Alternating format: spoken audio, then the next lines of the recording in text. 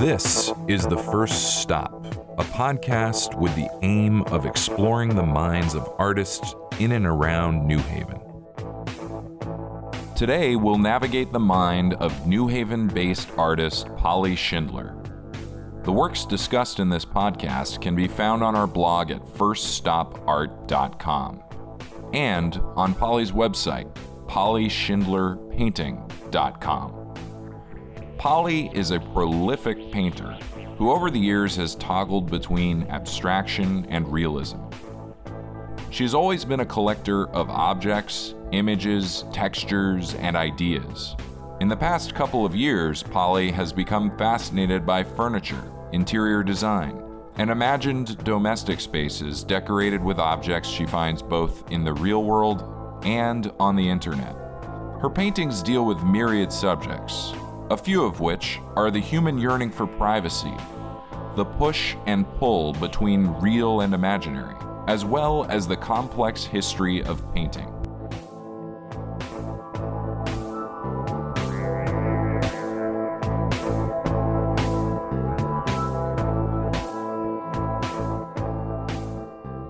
Welcome to the show, Polly. Thank you. I first met you at Pratt Institute. We were both getting our MFAs. Can you describe what your work was like back then? Yeah. I went into school with, I applied to school with the idea that I was making sort of abstract but architectural work. So a lot of buildings, a lot of big structures, a lot of windows. And at that point, I was really just about these big objects. And they just ended up being buildings because I didn't know really what else to call them. But they were semi-abstract, right? Yeah, well, that's what I got into school with. And then once I was in school, they became a lot more abstract. Yeah. I was concentrating a lot more on line and gesture and a lot of drawing into paint. That's what I remember. Right. Yeah. Yeah. A lot of black, a lot of color background. Mm-hmm. Black on top and then scraping into the black paint to get to the bottom layer.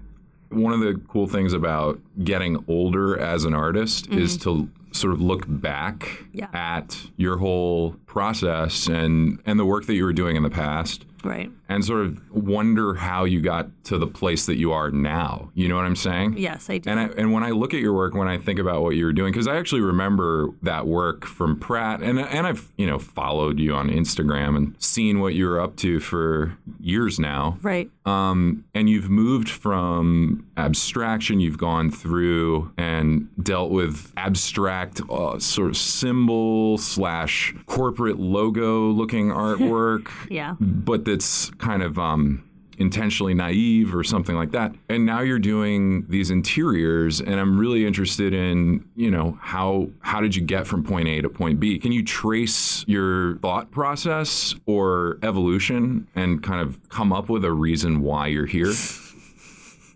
That's a very good question, and something I actually don't think I give it enough thought because I just say, well, it's an evolution, blah blah blah. But I took some drawing classes here and there, undergrad, but I never went to school for painting. I've literally never taken a painting class before.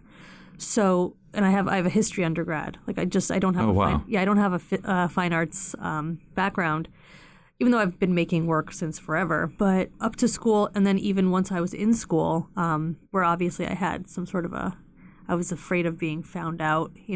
I'd be a fraud because I didn't have the background. But once I got into school, I felt confident to be making all sorts of different things. I felt able to branch out a little bit, and I really got into the materiality. How exciting mood can be. So I would go there and get fabrics, and I started working overtime with gold leaf and just going nuts with it. All I really cared about was the material.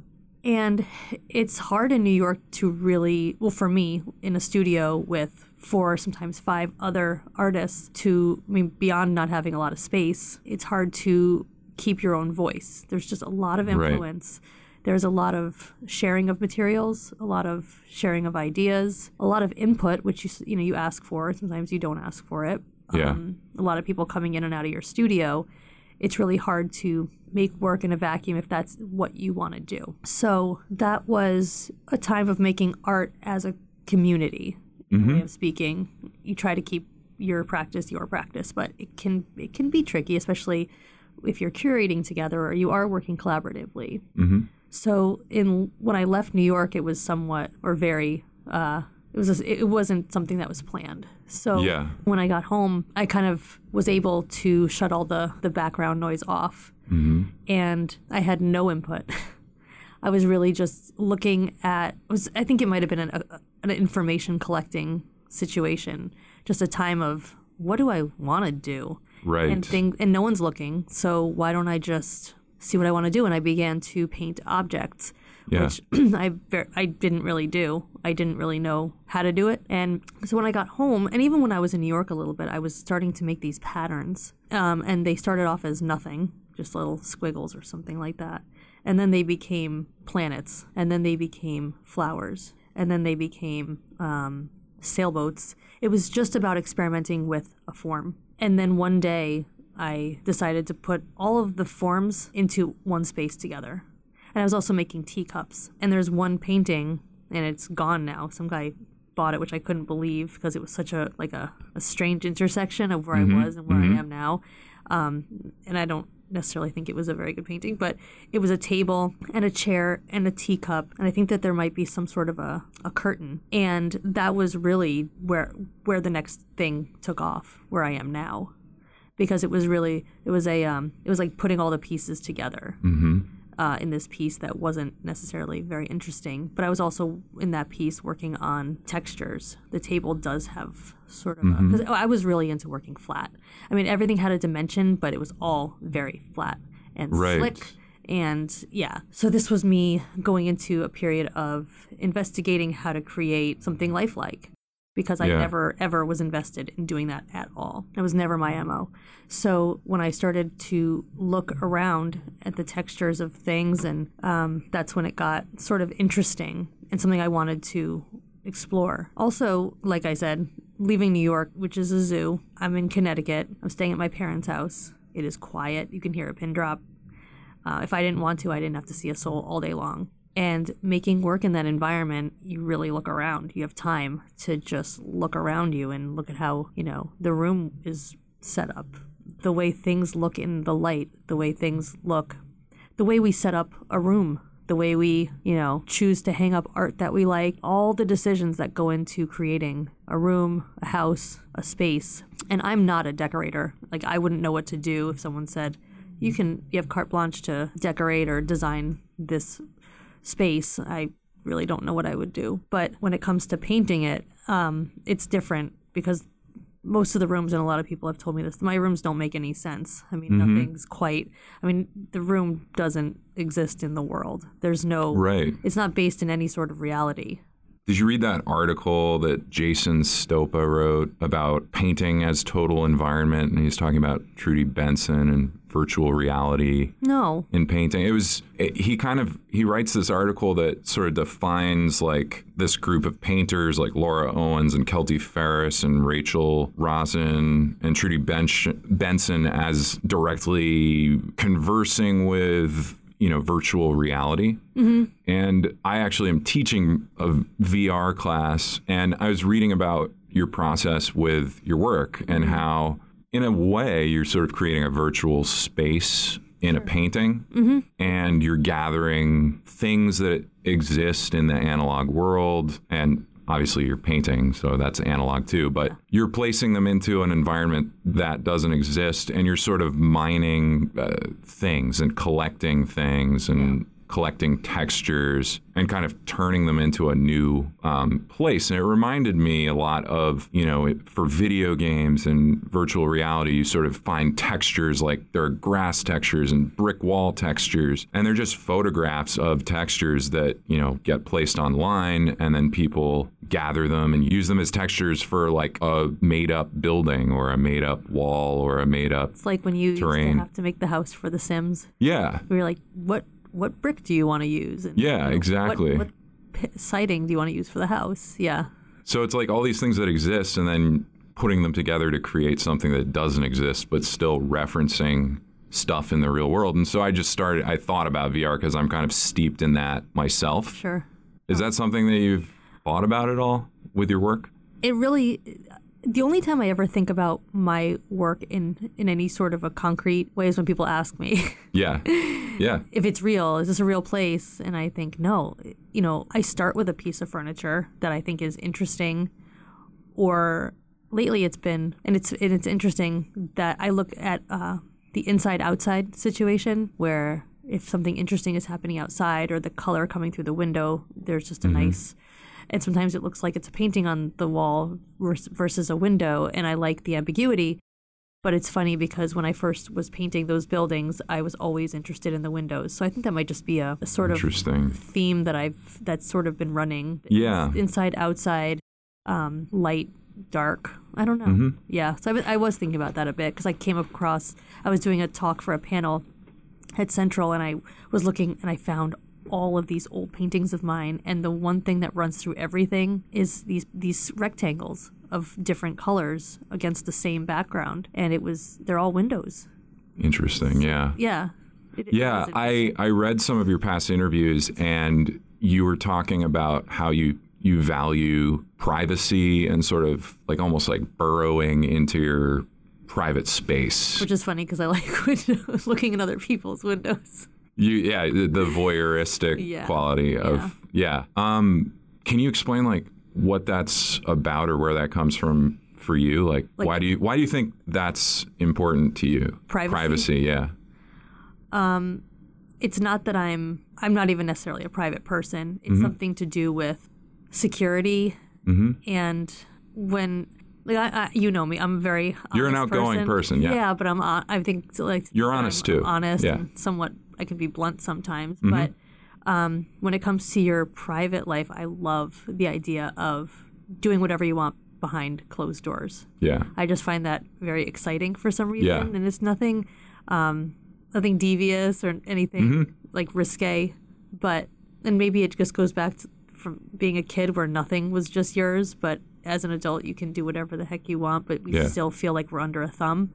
Yeah. So from leaving New York and coming here, it feels it's like you don't have roommates. Right. Like you have to have a roommate in New York. You can kind of just do whatever the hell you want in your private right. And now I space. Can luxuriate in space. And also, I'm spending more time outside than I ever did before. And even then, in New York, you can't find a private outside space. You're never like farther than 10 feet from anybody ever.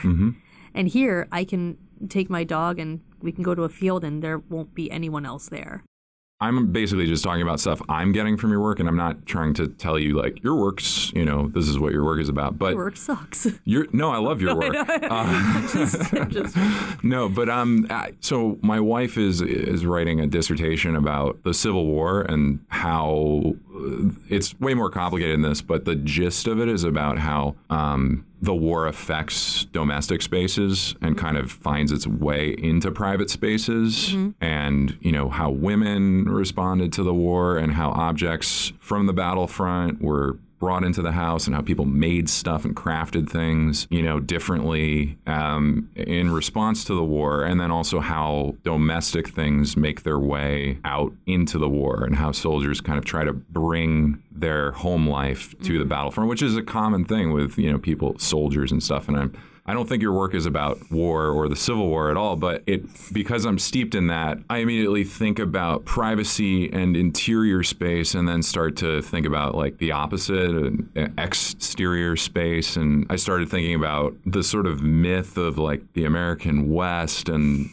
this idea of privacy and like being by yourself and that kind of American quality of being by yourself, Yeah. And I thought it was interesting because it started making me think about, because your work is very, in some respects, like there are certain paintings that look totally, made up, like, or like invented spaces, and especially that one that's, there's the Morris Lewis painting on the wall, and then there's like a James Turrell looking window in the middle of it. But then you have the Law and Order painting from 2017, which it looks very much like Autobiographical. Yeah. Sure. And something that I relate to, having binged on Law and Order before. Right. And it doesn't look like an invented space, and neither does the kitchen sink in the early morning. Yeah. Kitchen sink paintings. Those look to me like real. And those were spaces. earlier. Yeah, and those are earlier, and your work's changed since then. But they seem intensely personal, but they also seem very much kind of like a summation of what it's like to be a certain type of person living in America today. And so I automatically think of that idea of like how we kind of burrow away in our apartments and kind of try to have private experiences and be entertained. But I started thinking about like the solitary mythos of like Americans out on the frontier by themselves, and thinking about America becoming increasingly urbanized, and then how we kind of are still trying to preserve this idea of privacy, but there are just more and more of us, and we can't avoid each other. Yeah, and so much of it is available online. So yeah. I know what people's houses look like. Yeah. Who I've never been to their homes. Have you ever read, it's called Art is Therapy. It's by Alain de Botton. Never read it. Okay, it's not called Proust for Dummies, but it's something like that. Mm-hmm. He's a contemporary philosopher, and some people think he dumbs it down, but he has some interesting things to say about why we live the way we do, why we create the spaces that we do. We live in spaces that we create because we need the things. The spaces that we live in create the balance that we need. And he obviously goes on. And this is, I think, where I was when I was doing that earlier work. I was thinking a lot about what you need in a space, what the space says about you. But I think as time has gone on, and this wasn't conscious, somebody said it to me in a discussion. They said, I don't see that in your work at all, the personal. Really? What I see is paintings about painting. And I thought, wow, I didn't realize that was coming through. And then I thought about it, and I said, yes. Yeah. I am not that concerned about making little doll houses. Right. I am creating spaces. Yeah. They are not about the person. They're a mock-up of a space. There's nothing realistic about them. It's about shape. It's about design. Mm-hmm. It's about color. Mm-hmm. It's about textures, and they're not abstracted from anything that I know, and they make sense. They're just informed by much more design than I even thought I was. I didn't know what I was doing. I didn't know that was happening. Yeah. So it is. Can you further explain, like, what does it mean to be making a painting about painting? Yes. Well, I didn't know what it was either until I had a conversation with this guy. But he said, they just seem more formal. You're making decisions based on what things look like, not how they might exist in the real world. And that really that struck a chord in me. And I said, you're right. This isn't my grandma's house anymore, or anything where, well, this is what it looked like, or this is what I felt like it looked like. It became, this is what I want it to look like. This is how it's balanced.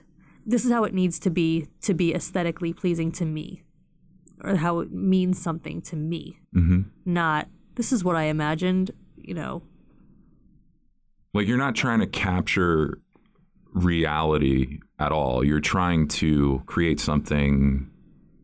In a way, you're still engaged in abstraction on some level. Yes. Like, they're recognizable objects, but it's sort of an abstracted reality. Like, it's. Yeah. Basically, there are no people involved in these spaces. They are abstracted from other realities and sort of become an amalgam or something. So many disparate elements of my choosing, but I'm aware that I'm choosing them. I'm not creating a narrative for someone else's narrative. Right. Which is what I think I had been doing in those earlier. There's definitely a narrative in like the Law and Order and the sink one. It's like, I picture somebody waking up and like that. That kitchen is my parents' kitchen. Yeah. Yeah. You can tell, right? And one of the things that, I mean, I think those stood out to me because you've moved in this direction of no narrative, right? Mm-hmm. And those to me, and one of the things that was really interesting to me about your current work, like your 2018 works, is the sort of lack of human presence in the works. They're more sterile. There's not clutter. There's no clutter. Yeah. More decisions are being made. You know, I have a problem, I guess. It's hard to know when you're done. It's hard to know if you want to really push something with detail, both with paint and with ideas. It's hard to know when to stop. It's hard to know when if something's finished. Mm-hmm. And these have become very easy for me to walk away from and say, I just need this and then I'm done. And then I am done. It's that simple. I'm like, this needs to be settled, and once it's settled, that's it. There are a lot of decisions being made, it seems like, beforehand. Right.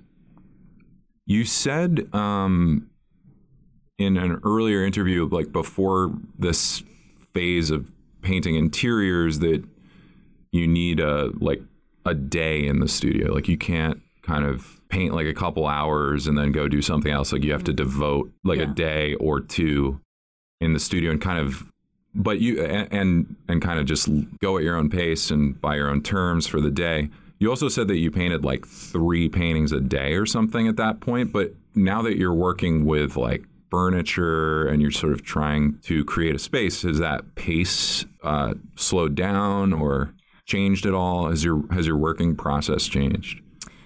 Yeah, I have lots more time now because rent's a lot cheaper here. Mm-hmm. And I dedicate, except for when it's 95 degrees out, I dedicate just about every day to going to the studio if possible. And that's great. That means that I go like it's my office. Yeah.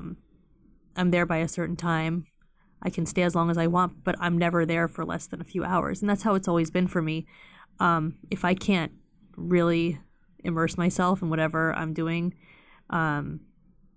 there's no point in me going. Mm-hmm. When I used to have to travel 45 minutes each way, if I couldn't spend at least 5 hours there once I was there, it wasn't worth it for me to go. Right. So it became a matter of practicality, but then it became a real part of my studio practice where if I'm into something, I'm in the flow, you can't get me out of there. So if I had to go to work afterwards, I don't have work. You know, I can't be, you know, I gotta stay. I quit. I quit my job. Right. Because, my paintings now do take a little bit longer. I work a lot smaller. I use a lot less paint. Mm-hmm. But I am still prolific. I might not be making 3 paintings a day, but I might make 2 a week. Mm-hmm. That's a lot. Still a lot.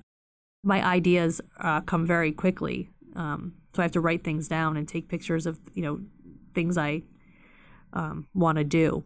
Could you take us through a process? Like you see something, then what happens? You know what I mean? Like how does an idea come to fruition or fully develop for you? Yikes. How does that work? Like I said before, it usually starts with a piece of furniture. Mm-hmm. Now, sometimes it starts with, it's really the setup and the design of the room. Is this a living room? Is this a dining room? Mm-hmm. Because depending on what kind of room it is where my interests are at the time. Am I interested in making something modern, something mid-century? Am I interested in making something with antiques, with huge textured, patterned curtains and wallpaper? Mm-hmm. It's really about where my juices are flowing at that moment. And I can't really predict where those are going to go. Most of the time it's because I'm on Pinterest and I see an awesome credenza. So most of your research is online. Like it's not like you're going to antique stores or... Sometimes I see something in the world, and like if I'm at my friend's house and they're like, "Oh, this is hand-me-down furniture from grandma," or whatever, I'll say, "Oh my gosh, I need to take a picture of that." Or if I see a quilt on someone's bed, I say, "Oh my God, I need to get a picture of that." So those are, I have like a like a mental and of course digital file of things that I will eventually use. Right. Right. It's like database a backstock, of ideas. Where if I say, oh my gosh, I know what this needs, and I scroll through my phone and say I need that rug from that thing that I saw once, and if I can't find it, I have to Google what was that? Where did that rug come from? That Danish rug? It's very piecemeal. It really is. And so you're almost like just aggregating images and repurposing them. Yeah. And you just go to your database of found images from wherever and kind of piece them together and draw connections between them and place them into a space. Do you find that it's an intuitive process? Like you're not thinking like, oh, this means this, so I have to put this here. It's more like, ooh, I like that, and that's got to go here. Yes. Yeah. The latter. Yeah. That's cool. For sure. It's not, oh, this wouldn't exist at the same time as this, or... Yeah. No, it's very patchwork. I've noticed also that your walls you don't draw corners that much. Sometimes you do. Okay. Sometimes I do, if I need there to be some depth. But then sometimes I paint the corner and I say, this does not need a corner, and then I take it out. But some of them certainly do. And sometimes I guess that's not a corner, but I like to include the ceiling sometimes. I don't know if that's what you're...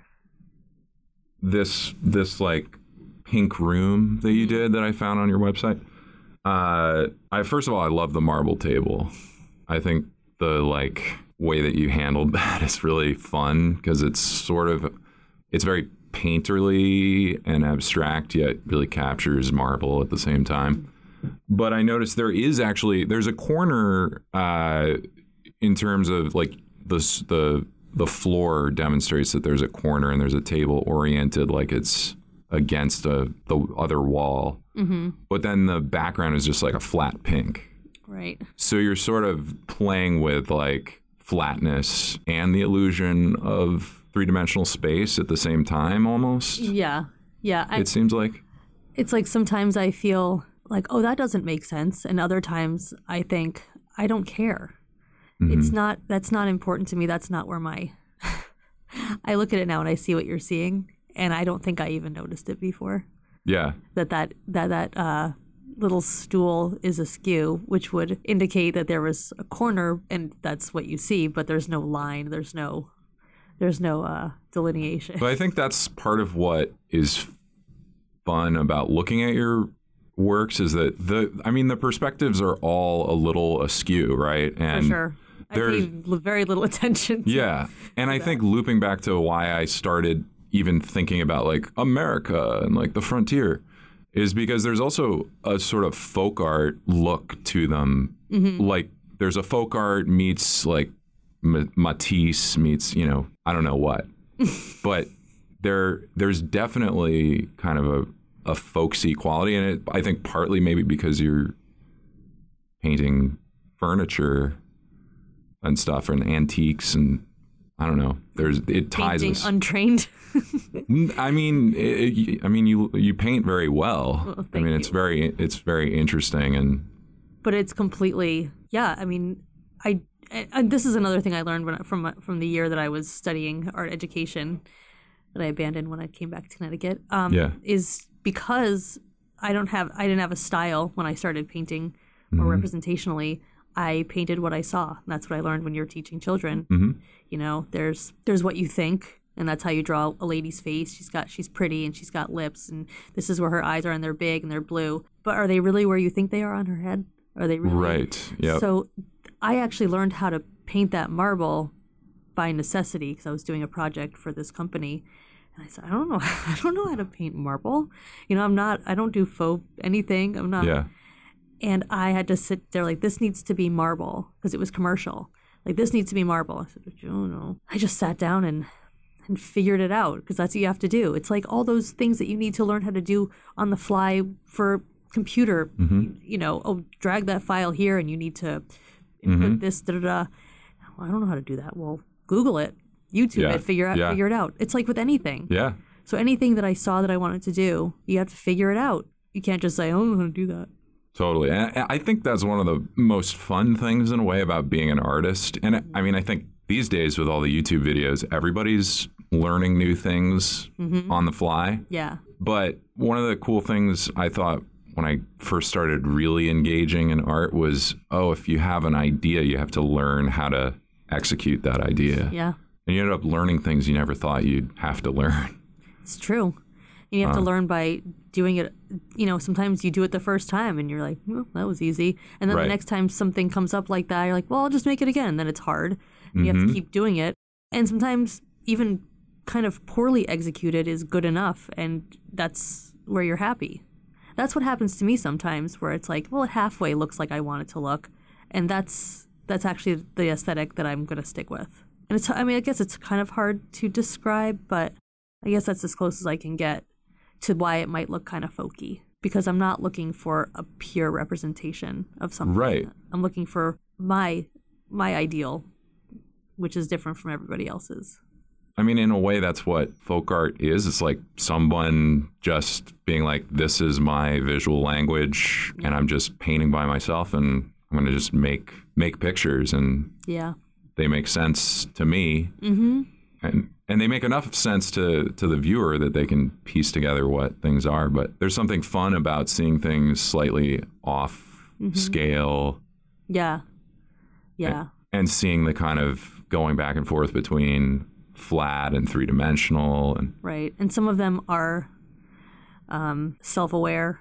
Because I make, some things are put into context, like, this person likes Morris Louis and this person likes impressionistic paintings. I hung it up in there. This imaginary person who's living in the space that you're painting. Yeah. Yeah.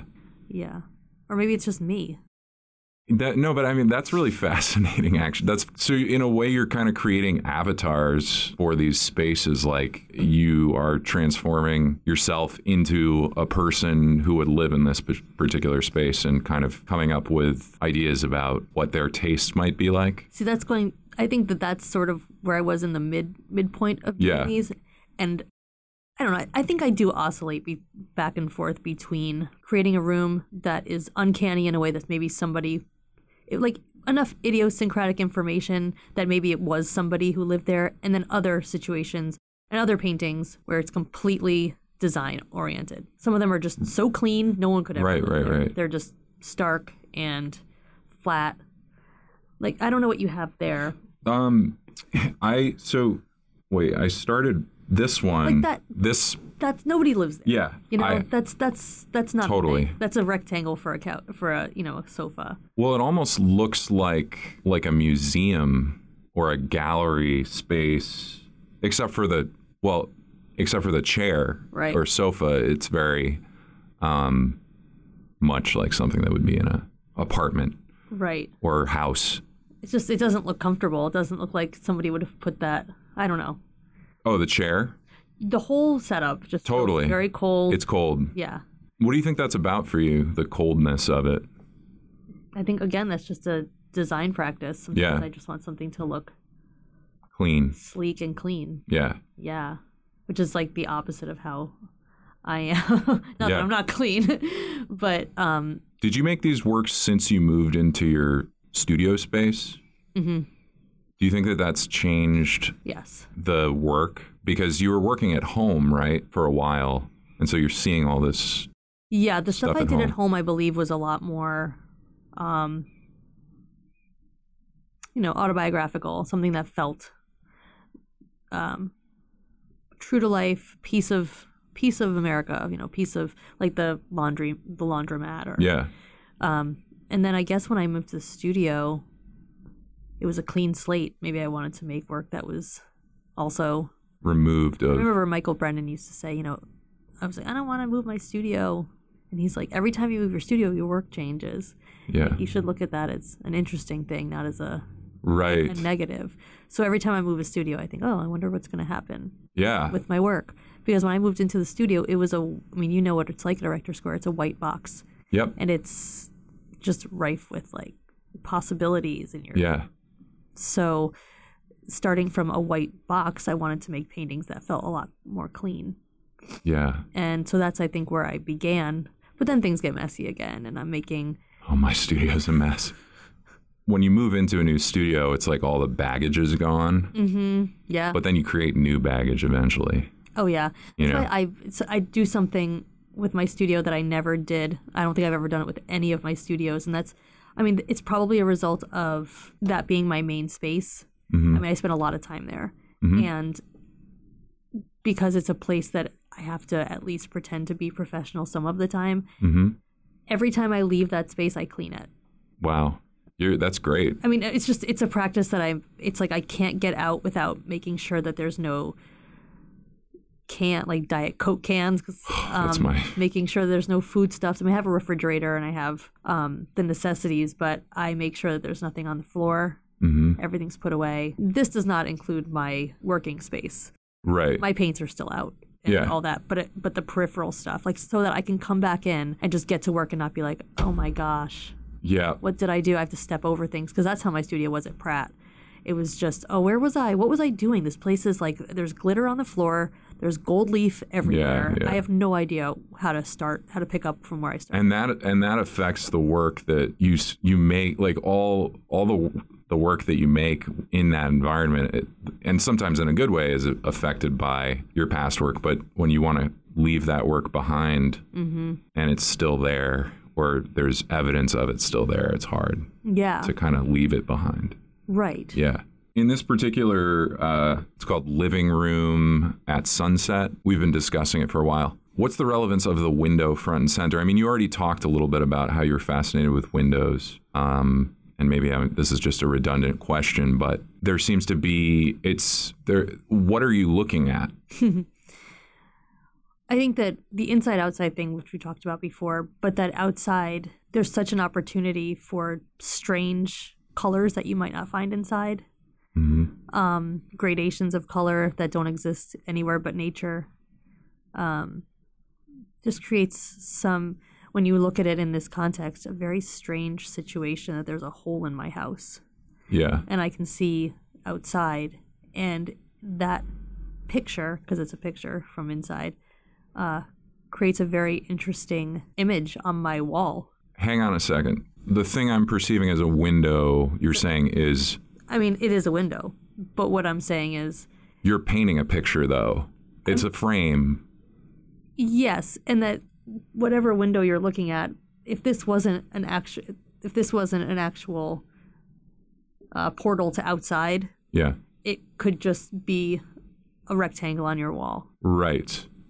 So it's just another opportunity for a different image in a room. Gotcha. So you're seeing a window is, I mean, it's a window to the outdoors, but it's framed in the same way that a painting's framed. It's a thing that we can kind of look through. Right. Like a painting. There's a painting that I did. It's called Pink Couch on the Ocean. Okay. And I don't know if you have it there. I don't have it there. We could go to your website and look at it. Oh, yeah. So when I posted that, Emily, it's a cool one. Auchincloss said, that's a really cool painting behind the couch. I said, what? And I said, well, that's amazing that's what you're seeing. And I said, well, that's one way to look at it. Well, so I think what's interesting is and going back to paintings about painting, right? Mm-hmm. That statement that you took from it is like, when you're making a painting, even if you're painting a window, you're still making a painting. That's right. In the window. Mm-hmm. And so there's kind of a funny play between like you're actually painting paintings of paintings on the wall. Yeah. And then you've got stuff that looks like a window and that we sort of immediately view as a window, but it's still a painting. Like it's just like it's paint. The other paint. It's paint. It's paint. Yeah. It is not. And that's why when that guy said to me, like, these are paintings about painting, I was like, no. And then I said, yeah. I mean, in a way that I've never thought about representational painting, that it's paint on canvas about something else. Right. I found that somewhat mind-blowing. I didn't think that he put a word to something that I didn't know how to express that. It's interesting because you always have seemed like someone who loves paint. Like you love the material. Mm-hmm. you love to play with the material, whether or not it's a picture of a room or it's just a weird shape that you're preoccupied with, like those arches that you were drawing in the past. And you just love playing with the material. And I think that still comes through even with these rooms, right? You're still playing with material. You have stuff that looks abstract. And then you have this fascination with pattern and painting textile. And I read in a past interview that you also were an amateur quilter. Is that the case, or that you did quilt at some point? I did quilt at one point. I just was a really rough quilter. Like I was no good at it, but I loved going to the store. Right. I loved going to the store and picking out patterns. And if I had never done anything with them, I probably would have been just as happy. Yeah. It's just about finding these combinations that's so enticing. And quilting in a way is like the original collage, right? Yeah. It's collage before collage. Yeah. You know? Absolutely. I mean, same thing about, going to an art store, going to any store. I can go to a knitting store. I don't knit. And be like, oh my God, I want this and this color and this color, and I want these to go together. And I'll take a picture of them together and then put it into a painting. Because I have no interest in that material. Yeah. But it informs something else. So I'm always looking into stores. I don't even care what they're selling. It's really just about finding these situations that you don't see or that you haven't seen before. Yeah. If I see a row of cars that are parked next to each other, that's weird. I thought these were all gray, but they're all different gray.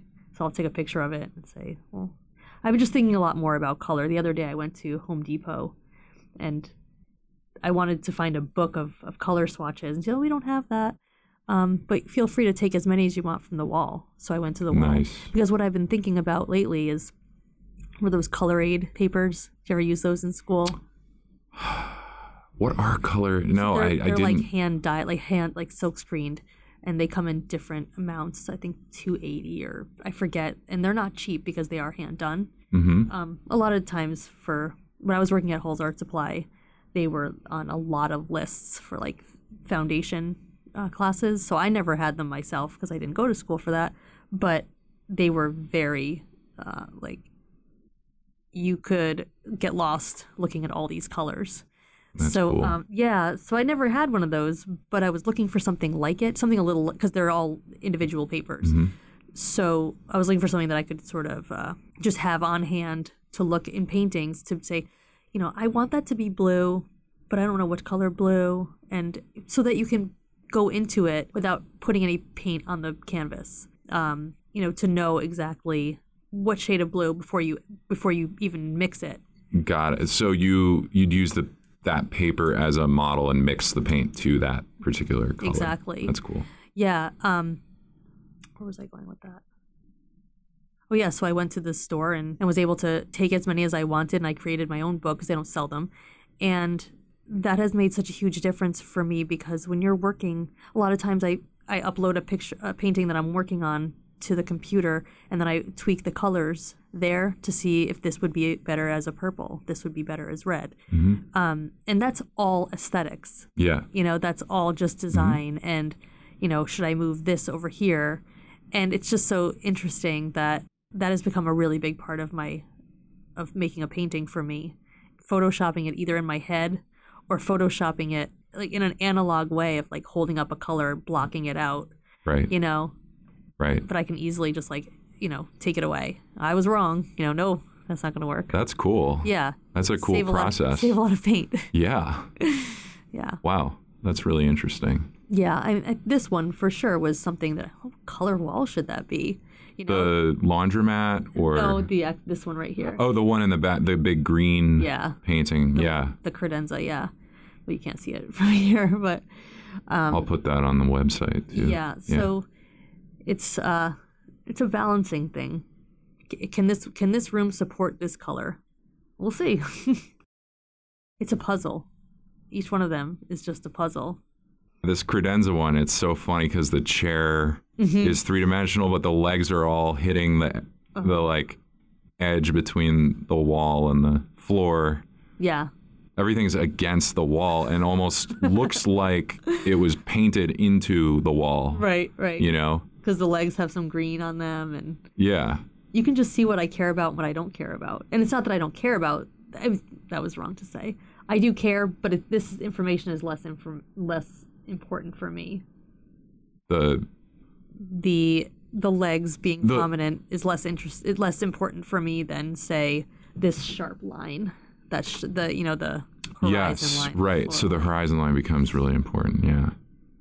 Yeah, like that can't vary really. Lastly, like let's just talk about some of the artists that you're looking at now. I mean, you talked a lot about how you've spent a lot of time in New York. You spent a lot of time going to shows. You spent a lot of time around other artists, and this has become your time to develop your own voice. While you're in New Haven, do you feel like there are artists that are influencing you from the past or present? Are there people you're looking at? I mean, just anywhere? Anywhere, yeah. Any artists that like you're thinking about? Contemporary. You don't have to. It doesn't have to be contemporary. It could be people from the past. Like, I mean, I see, I don't know, Matisse a lot. Yeah. In the patterned things. Yeah. Which is awesome. I love Matisse. Thanks. Yeah. I love Matisse also. I look at the Impressionists, especially since I've been spending more time outside and wanting to put that down. So some of my newer work has outdoor scenes. Through windows or? Let me show you here. For example, this. Ooh, that's awesome. Oh, thanks. What's that called? This one is called View from Balcony.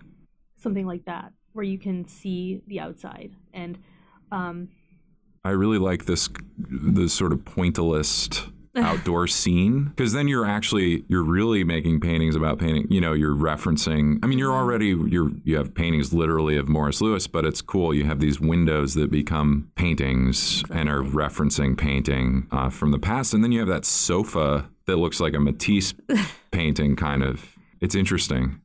Yeah, it's clear I have a stack of Impressionist painters in my.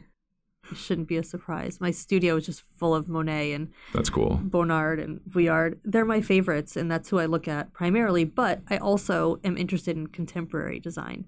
So I think that's where the whole aesthetic comes from. I think one of the things I like about this black floral couch with ceiling fan is you've got the outdoor pointillist scene, and then you're sort of referencing nature with the flowers on the sofa. So there's a kind of, it's not just the painting being framed as something separate, it's kind of coming into the home in a clever way. Are there any other things? When you're asking about artists that I like. Yeah, artists that you like. But I look at a ton of Hopper. He just has a sense I see that. That just blows me away. Yeah. There's a silence. I mean, I'm talking about the paintings that don't have people in them, because people to me are distracting. I love the paintings, but I love the homes. Yale, you go to Yale University Art Gallery, they have a bunch of Hoppers there, right? I know. Yeah. Yeah.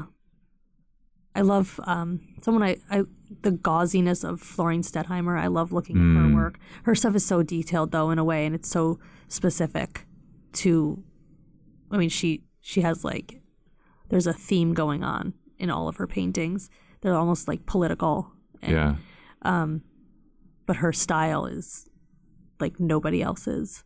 But I think I take something from everybody. Sure, yeah. I mean, how can you not, right? You're a sponge. Artists are sponges. Yeah.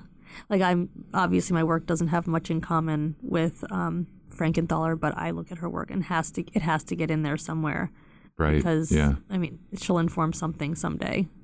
Total. So what do you love about Frankenthaler? Saturation.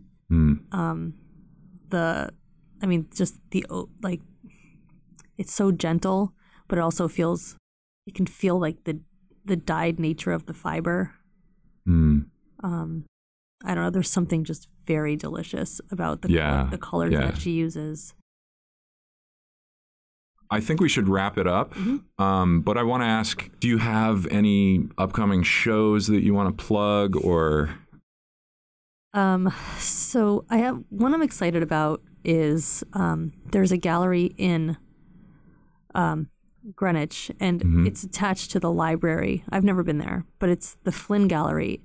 And in September, they're having their inaugural show. And it's going to be a big group show. I haven't seen the space yet, but it's my understanding that it's really, really big. And it's brand new, and I forget who the architect was. I think it's Polly.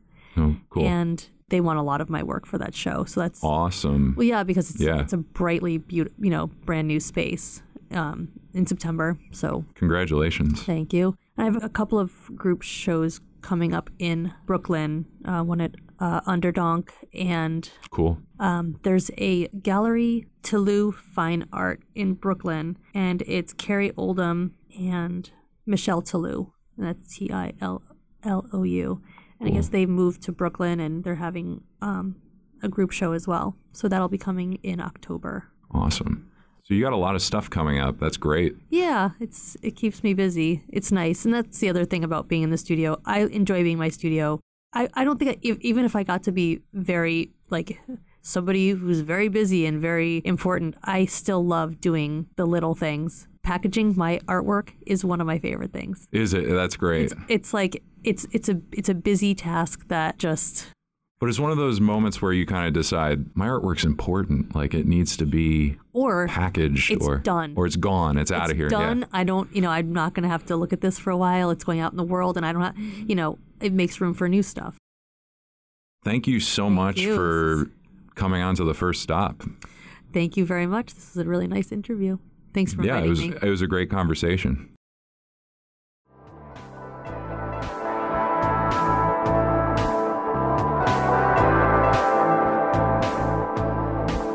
Special thanks to Bruce Barber, director of WNHU, for providing the resources and guidance to make this podcast possible.